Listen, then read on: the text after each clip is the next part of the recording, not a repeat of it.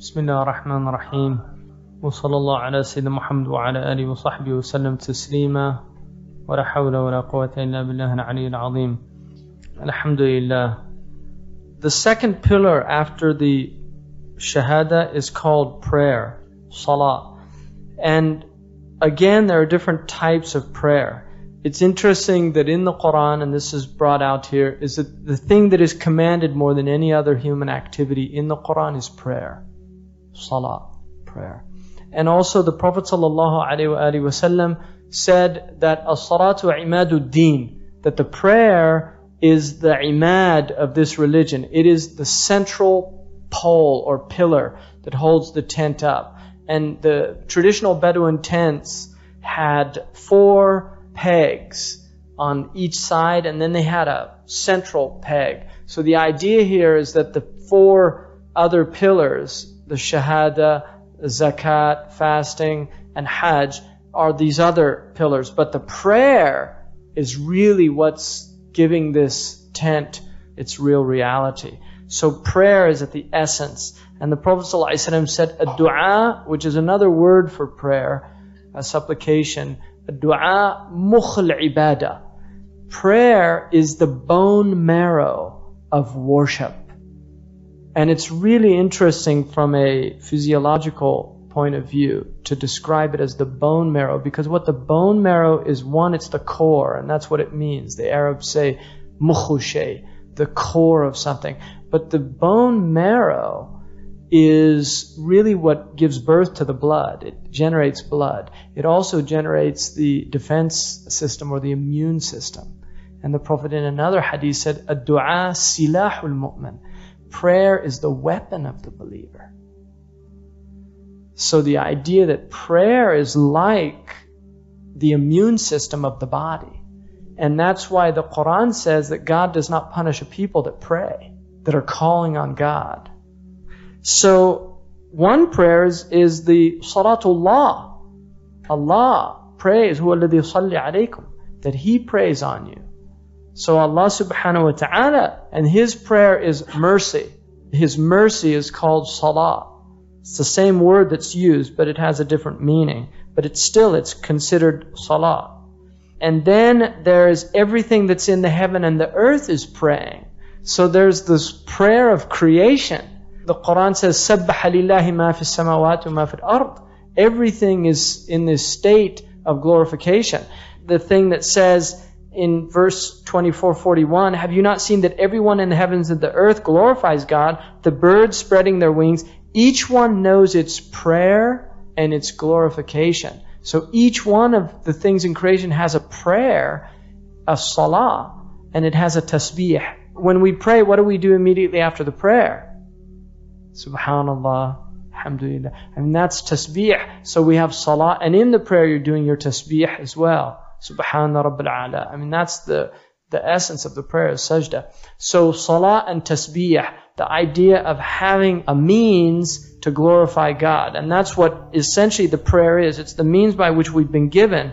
And the third type is the prayer that all prophets have been given. So every prophet was given a prayer. They might not look the same. And that's why different religions have different outward forms of praying.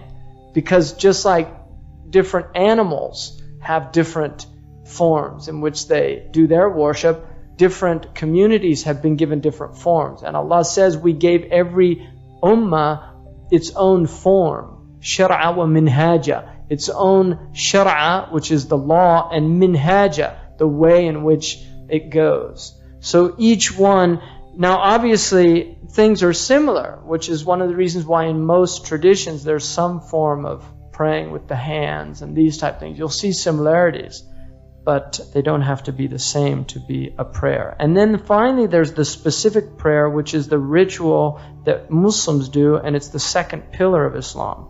So those are the different types of prayer. And that prayer is divided into 2. Now that prayer is done 5 times a day, which is interesting also because 5 is an interesting number, obviously. We're just kind of stuck with it. We have 5 fingers, we have 5 toes on each side of our hands. 5 is also I mean, you can say why 5, and ultimately those type of things are غير معقول, they're irrational, meaning not that they're crazy, but that they're not something that our rational minds can arrive at. And I'm somebody that does not like to go into numerology. It's not that I don't think numbers have a reality, but numerology is kind of a path to insanity. And that's traditionally the way Muslims have looked at it. So numbers do have reality. Don't think they're not significant. They're very significant. But generally we don't like to go in there. But I'll make a few remarks about 5. There are 5 pillars in Islam.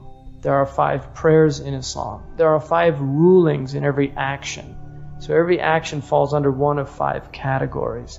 5 is a very interesting number. It is the first number that occurs as a sum of an even and an odd.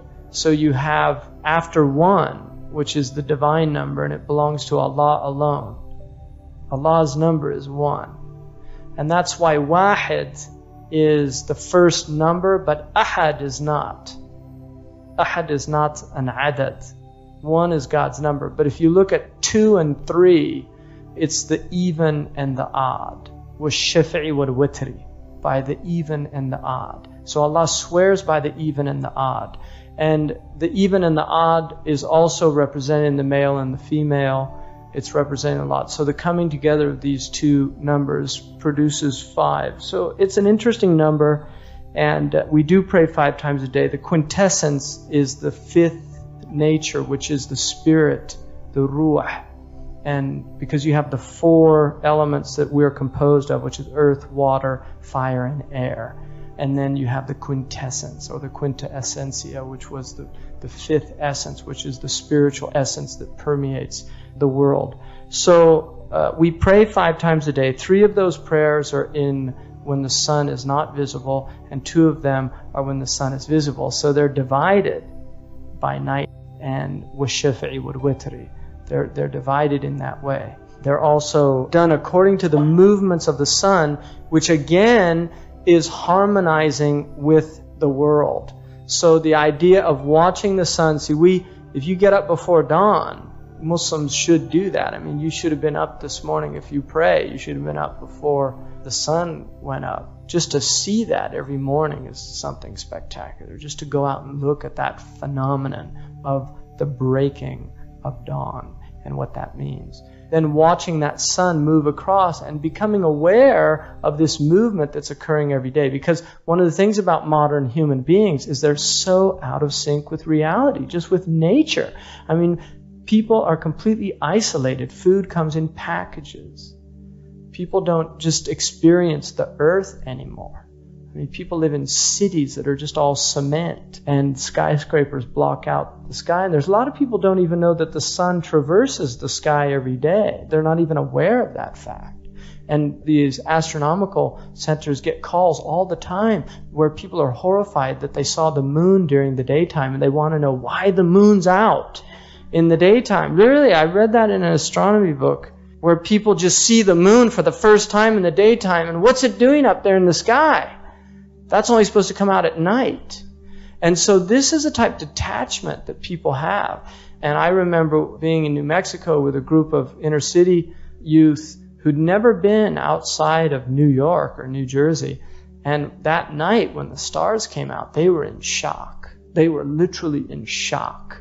And one of the things Emerson said is, if the stars only came out once every 1,000 years, how would we even know how to adore God? And that's part of what the stars are about. And that's why Ibrahim, who's the father of the Anbiya, what's the first thing that he does? Because he was kept, according to one tradition, in a sirdab for 12 years. He never saw the light of day. And when he was 12, he came out.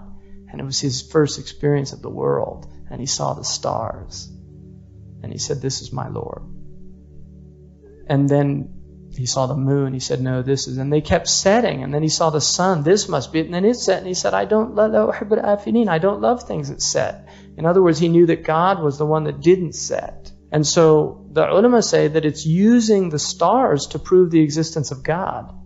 That the order of the heavens is one of the ways of understanding that God is real. And that's something, I guarantee you that studying the stars will increase your iman. Just going out and watching them, looking and thinking about them. So doing those prayers, and obviously we have a rak'ah. Now I'm going to show you something, and this is one of the Egyptian scholars, Imam al-Sawi, points this out in one of his Aqidah books. The scholars, they call this milh, salt. One of the things that he said is that the word Ahmad is the form of the prayer. That you have a standing position, and then a bowing position, and then a prostrating position, and then the sitting position. So, and he said also it's in Adam's name, which is the standing, the bending, and the sitting, and then the sajda. So, the letters, the human being has been designed to pray. And one of the things that you can notice when you do wudu is that you're designed, the wudu works perfectly. I mean, just if you watch, just when you do wudu, you'll realize that all your limbs are made to do this thing. Each one of these positions of prayer. And that's why you don't go way down. You stop right where it's natural to stop. Because as you go further, it begins to hurt.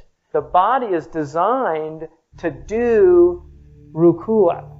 Because when you get to that, most people can get to that point, it doesn't hurt. If you try to go any further, you'll feel the pain of that.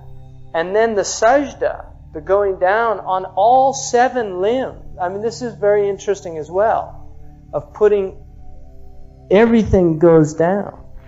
And then sitting as well, this sitting position.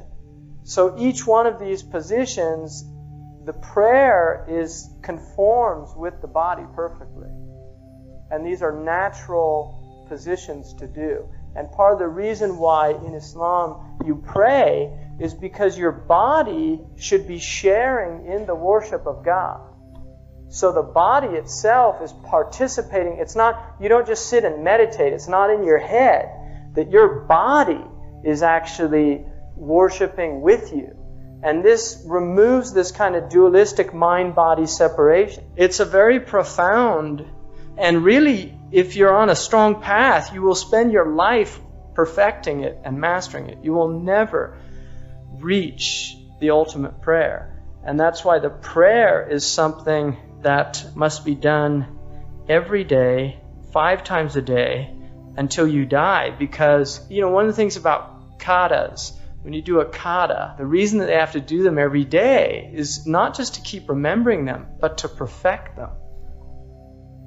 Mastery in a martial art is a lifetime experience. And every martial art, I don't care if he's reached, that he will admit to you, I'm not as good as my teacher. I still haven't perfected this. They're always working on that perfection. And that's the thing about the prayer, is that it is a lifetime commitment. So that's why if you're doing it the same way every day, you're missing the point. That you've fallen into a perfunctory routine. You've gone to sleep. That the prayer should be a commitment. It is a lifelong commitment to the mastery of the art of communicating with God.